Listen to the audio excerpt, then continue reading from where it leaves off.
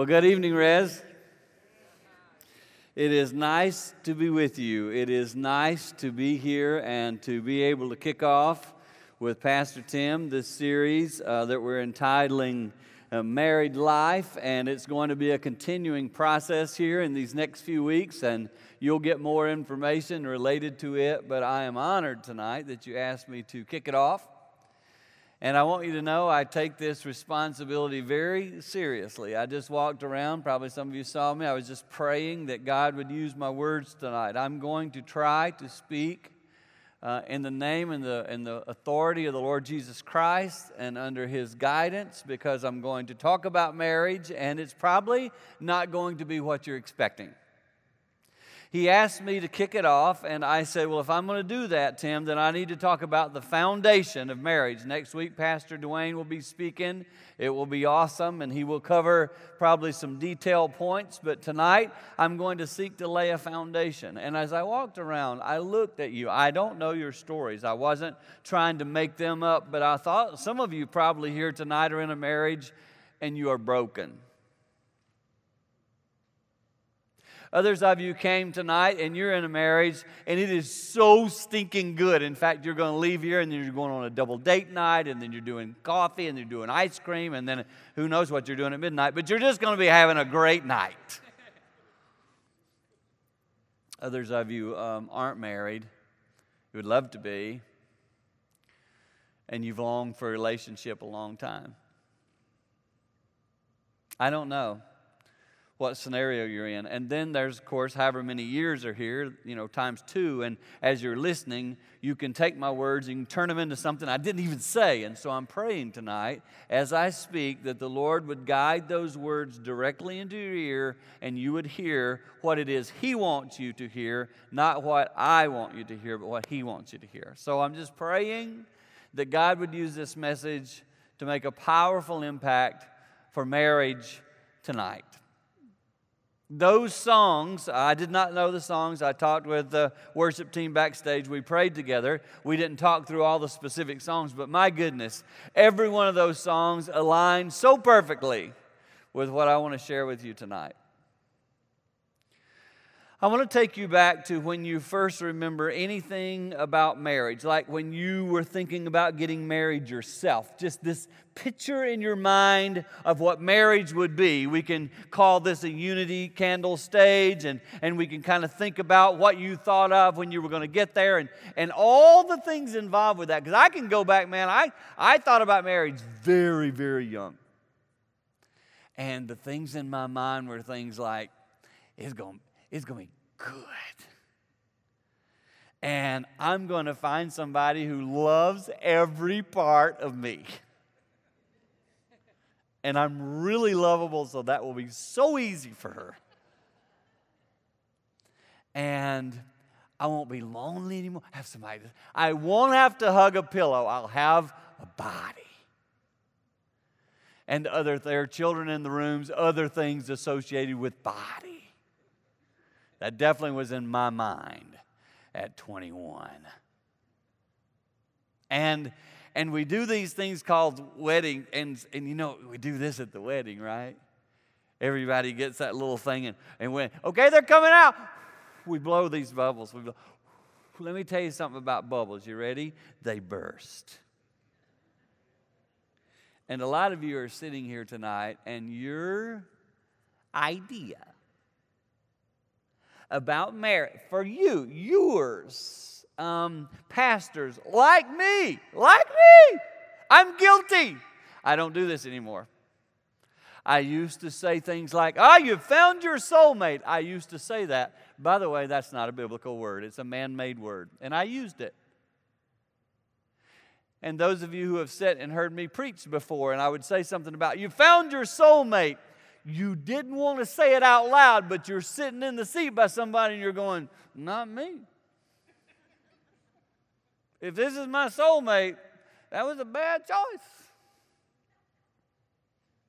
We say things like, I finally found the one. And you get into marriage and you go, I don't know, man. There might be another. And these are the things that are real about marriage. And I want to say to you tonight, if you've had this euphoric picture of marriage that is absolutely wonderful and beautiful, nothing wrong with that, but just understand in reality, let me tell you what marriage is. Two flawed people learning to love each other. And let me tell you where you need to go when you're two flawed people. We just sang about it. I need the Lord. And marriage messed me up. I'm just going to talk honest with you tonight. I think I was set up for marriage because I grew up with a mom and dad who, they stayed together through thick and thin, through things that looking back was wrong, through abuse. My mom stayed with my dad through some crazy abuse. And that was my picture of marriage. That's what this is what it is. And I can remember preachers standing up and saying things and me going, that just doesn't seem right. It doesn't jive with what I think marriage should be. And even as I think about the Bible, I was just a little kid and it just didn't jive. And for some of you here tonight, what you saw growing up, and the image you have of marriage from your childhood, the image you have looking at your parents, the image you have looking at your grandparents, looking at relatives, looking at neighbors, all those images, whether we believe it or not, formulate what we think about marriage. And then we do this thing called comparison. And we look and we say, even tonight, there are some of you that you walked in, you had this thought as you saw somebody, oh, I wish I had a marriage like them. Let me just say, you don't really know that house. And tonight I want to take you to a really interesting scripture, one that you would say, I don't know what that has to do with marriage. It has a lot to do with marriage. And I've been married 40 years to a lady named Jane who has helped me understand and grow in my relationship with Jesus and understand what marriage is more about. And tonight I want to give testimony to the fact that marriage is awesome and beautiful. And I want to show you how that happens, because it certainly is to no credit of me.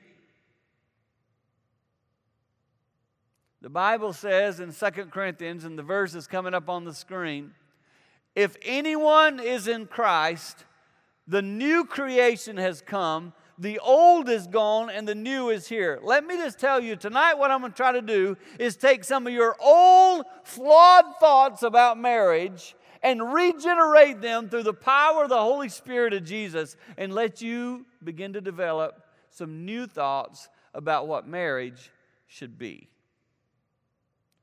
So I'm giving you a chance tonight to kind of look at your own life, your own marriage, your own relationship, and kind of wipe it clean and say, you know what? I've done some things here that probably aren't in the best interest of us, so I'm going to push that to the side. Lord, speak to me right where I am right now, with all my flaws, all my history, all the stuff that's happened. Speak to me here. If you're here and you've only been married a year, you've only discovered a year worth of flaws in your spouse.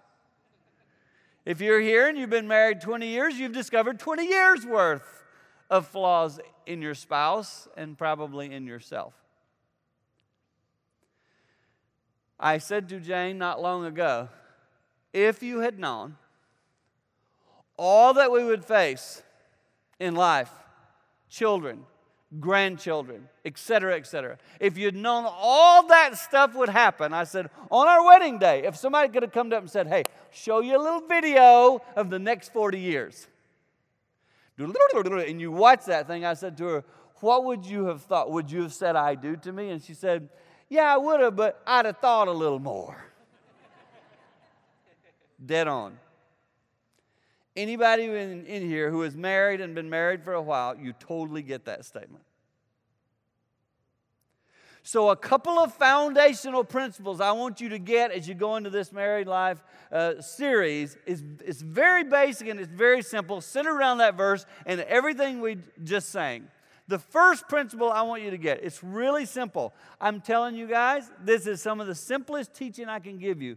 But if you get it, I want to just tell you, if you get this concept tonight, it is life-changing. You say, how do you know? Because I got it. About a year and a half ago, 38 and a half years into my marriage, I got it. I got this. And it's changing my home. I just spent a week in Florida with Jane. I spoke at a conference in Orlando. I'll mention in a minute. And then we had some time together down in Florida together. And she said to me on one of the flights there, I want you to know you are a new man to me. You have let so much things happen in your life to change and become more like Christ and more what I need in this relationship. Thank you. And I was like, thank you for saying it. Because it hasn't been easy. The old Dan, the old had to be pushed away so that the new creation that Christ wants could come. And it started with number one, coming up on the screen, main point. You got to understand, obviously God must be top priority, and here's the first point. You got to understand how much God loves you. You say, that's it? That's it. So far, 21 years of my life, without even seeing it about myself, I fought like crazy to get my dad to love me. I performed. I tried to get the best grades I could. I tried to do things so that he would look and go, I approve. And I could never get it. Wore myself out trying to get approval, trying to be okay, just longing for somebody to say, I love you for who you are. I wanted to hear those words so bad. And no matter how good I performed, no matter how wonderful I did, it just didn't come out of his mouth. And I felt empty. I felt hopeless. I believed in Jesus. I sang in a music group and traveled around the country. For those of you who have heard me sing, that's hard to believe, but I did that. Did all that stuff. All performance-based. All in front of people so that I could get, good job. Oh, I'm okay. I want to just say this about us church people. We're really good at performance because we've learned to be. And then I meet this woman named Jane. And some of you have heard the story. I won't tell the story because kids are here and it's not appropriate. But I met her. And it was good. And I remember thinking, now, finally, someone who will really get me. Someone who will always think I'm wonderful. All the stuff that I associated with my father, see, I moved it over. I got a new person now that will do this for me. Can you see what I'm doing in that process? I'm putting a responsibility on my wife that is literally something she is unable, no matter if she is perfect, to fulfill. Because I'm trying to fill with my father and then with my wife a God hole. Only God can love you for who you are to the core. Somebody in here tonight is looking so hard for love from your spouse, and they aren't quite. They're really close. They're so close. You're close. You're almost there. Keep loving me. You've almost done it. But even as they keep trying, you just keep moving that bar. They'll never get there. And I am telling you, I put that on Jane. I wasn't trying to. I didn't mean to. I didn't want to. I didn't even know I was doing it. But I can tell you tonight, I'll start with women. There are women in this room. You don't feel totally loved because you cannot get your husband to fully understand your needs. And I say to you, you're right. Flawed plus flawed equals flaw. Some of you men in here tonight, you're unsatisfied. Some of you say it. Some of you hide it. Some of you run to other sources for it. Because that thing inside us, that spot in us that wants to be loved and cared for is so huge. And we search our whole world over looking for the one. Tonight, it's Wednesday night. There are people out at the bars right now like crazy. They walked in there hoping and praying they would see the one that would do what? Fill that hole. And sometimes when they don't see them there, they just, give me another one, bartender, because you got to fill that hole.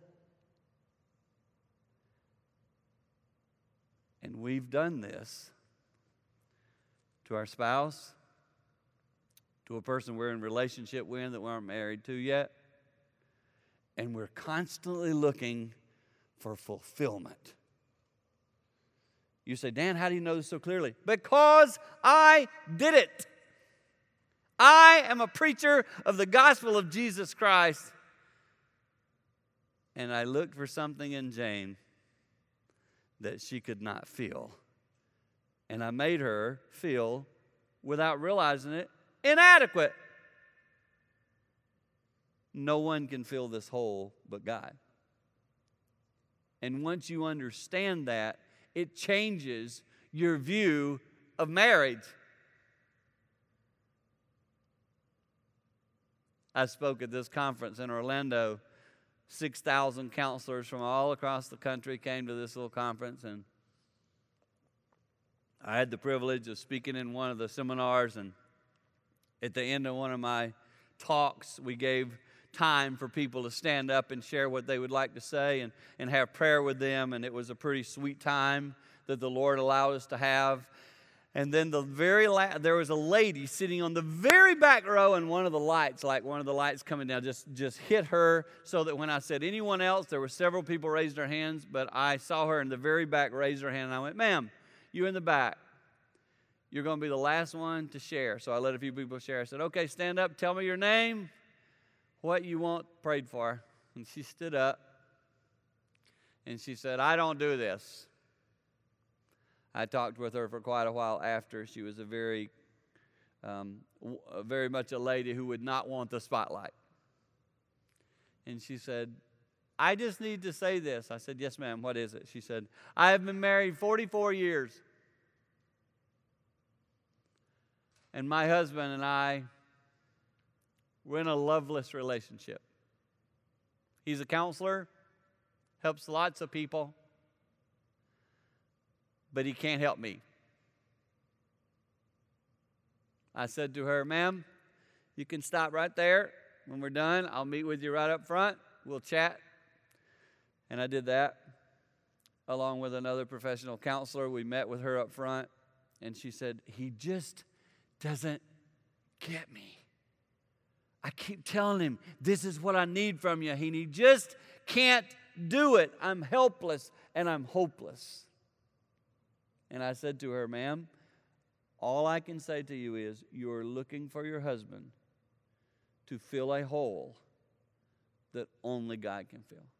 And I said to her, as long as you look to him to try to fill that hole, you will live a life that is somewhat empty and unfulfilled. I said, the day that you turn and go, I don't need anything but Jesus. All these other things in my life, all these needs I want met, even sexual things, even emotional things. If I can see that I need Christ and He is enough, I'm going to tell all y'all in the room, if you get this, it is life-changing. Jesus says, I love you for who you are, how I made you, and I got you right now. You don't need anything but me.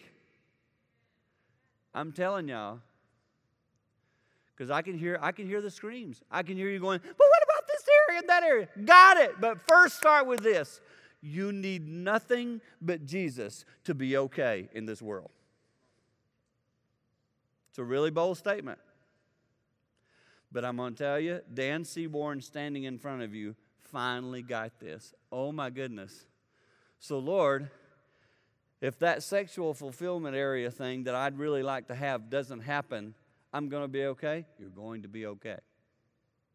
In eternity, you will look back and go, my, that was pretty small. And tonight, there are some of you fighting so hard for something that I say to you, you just need to go, I got to stop this. I am worn out. You're looking at a dude who fought for it for 38 and a half years. And the whole time without realizing it, what I did to Jane was make her feel, as I said, inadequate. And now that I've said to her, babe, I don't know what it is, but Jesus is all I need. I'm going to take the pressure off you. I'm not asking you for anything. I'm not going to put that on you, etc. I'm going to find my total fulfillment in the Lord. It is crazy how much more willing she is to want to help me. Should have done this 38 and a half plus 2.5 years ago. Because if we truly believe, we just sang all the songs. Caught up in this moment. But when I get home, I'm not in the moment anymore. I'm telling you, take that moment home. Like the next time your spouse is not fulfilling your need. I'm caught up in this moment. Start singing it. Jesus, I don't need nothing but you. And when that happens, it takes a lot of pressure off of you. You say, Dan, this would require a lot of surrender. Exactly. Dan, this means there might be things in your life that you'll die without.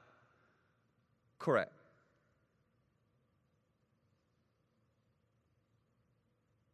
I sat with a young lady. All she ever wanted. I was her youth pastor for years and years. She came to me when she was probably 17. Pastor Dan, when I'm older, will you do my wedding? I said, Holly, absolutely. Loved that kid. Loved her to death. When she was in her 20s, she got a debilitating disease that slowly took her life. And I remember sitting with her one of the last times I was with Holly. She looked at me and said, all those things I chased in the world. Remember, Pastor Dan, I asked you to do my wedding? I said, I do. She said, never got married, never found the guy that wanted me. And she said, I'm so past that. I'm looking at eternity now, and the things of this world, they're strangely dim.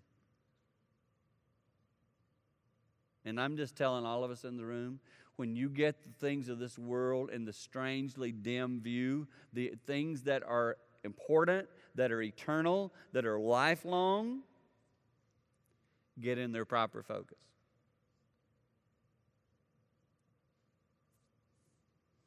My time's about done. I have several points, but I want to show you a practical thing that happened in my home when I did this. When I understood how much God loved me and I took the pressure off of it, things changed in my home, and I'm going to illustrate it, what it looked like. So after Jane said to me one day, Dan, been married 38 and a half years. I travel around the world and preach about marriage. I thought I had it figured out.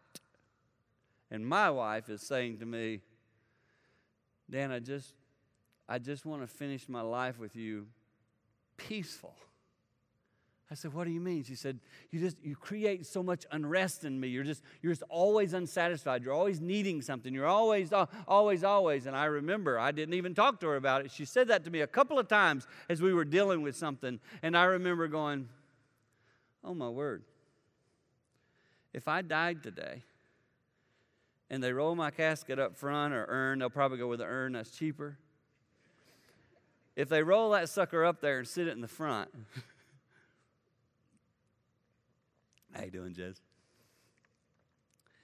I said, people are going to walk by and go, oh, that was Dan Seaborn. I love to hear him preach. And I said, oh my goodness, my own wife will look in that casket and go, man, I wish he would have given me peace. It hit me. I was like, holy crap. I got to change something. So I was like, Lord, what's this going to look like? Well, Dan, you got to find all your fulfillment in me first, because you're putting too much pressure on her. And I was like, oh, my word. So I decided something. I decided I was going to start listening to her heart.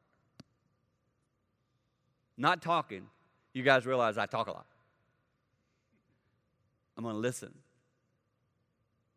And I would say to her, when we would disagree on something, I'd say to her, this is what started happening. I said, Jane, I don't get that. I don't even know how you could be thinking that. So here's what we're going to do. And this is what I did. I'd get 3 chairs. We'd have a chair in the living room, a couple of them there, whatever. And I'd grab another chair. And I'd sit it out. And I'd say to her, we're going to talk now. And what we're going to do is I'm going to sit here. She's sitting there, okay? I said, I'm going to sit here. You sit over there. And we're going to imagine Jesus sitting here. We really did this. Because I said to her, I haven't been hearing you or something, because you say you don't have peace, and I'm not going to let you die without peace. When you look in my casket, when I die, you're going to look in there and go, that sucker pulled it off. And I said to her, so here's what I want you to do. I want you to tell me what it is you're thinking, because I don't get it. I don't understand it.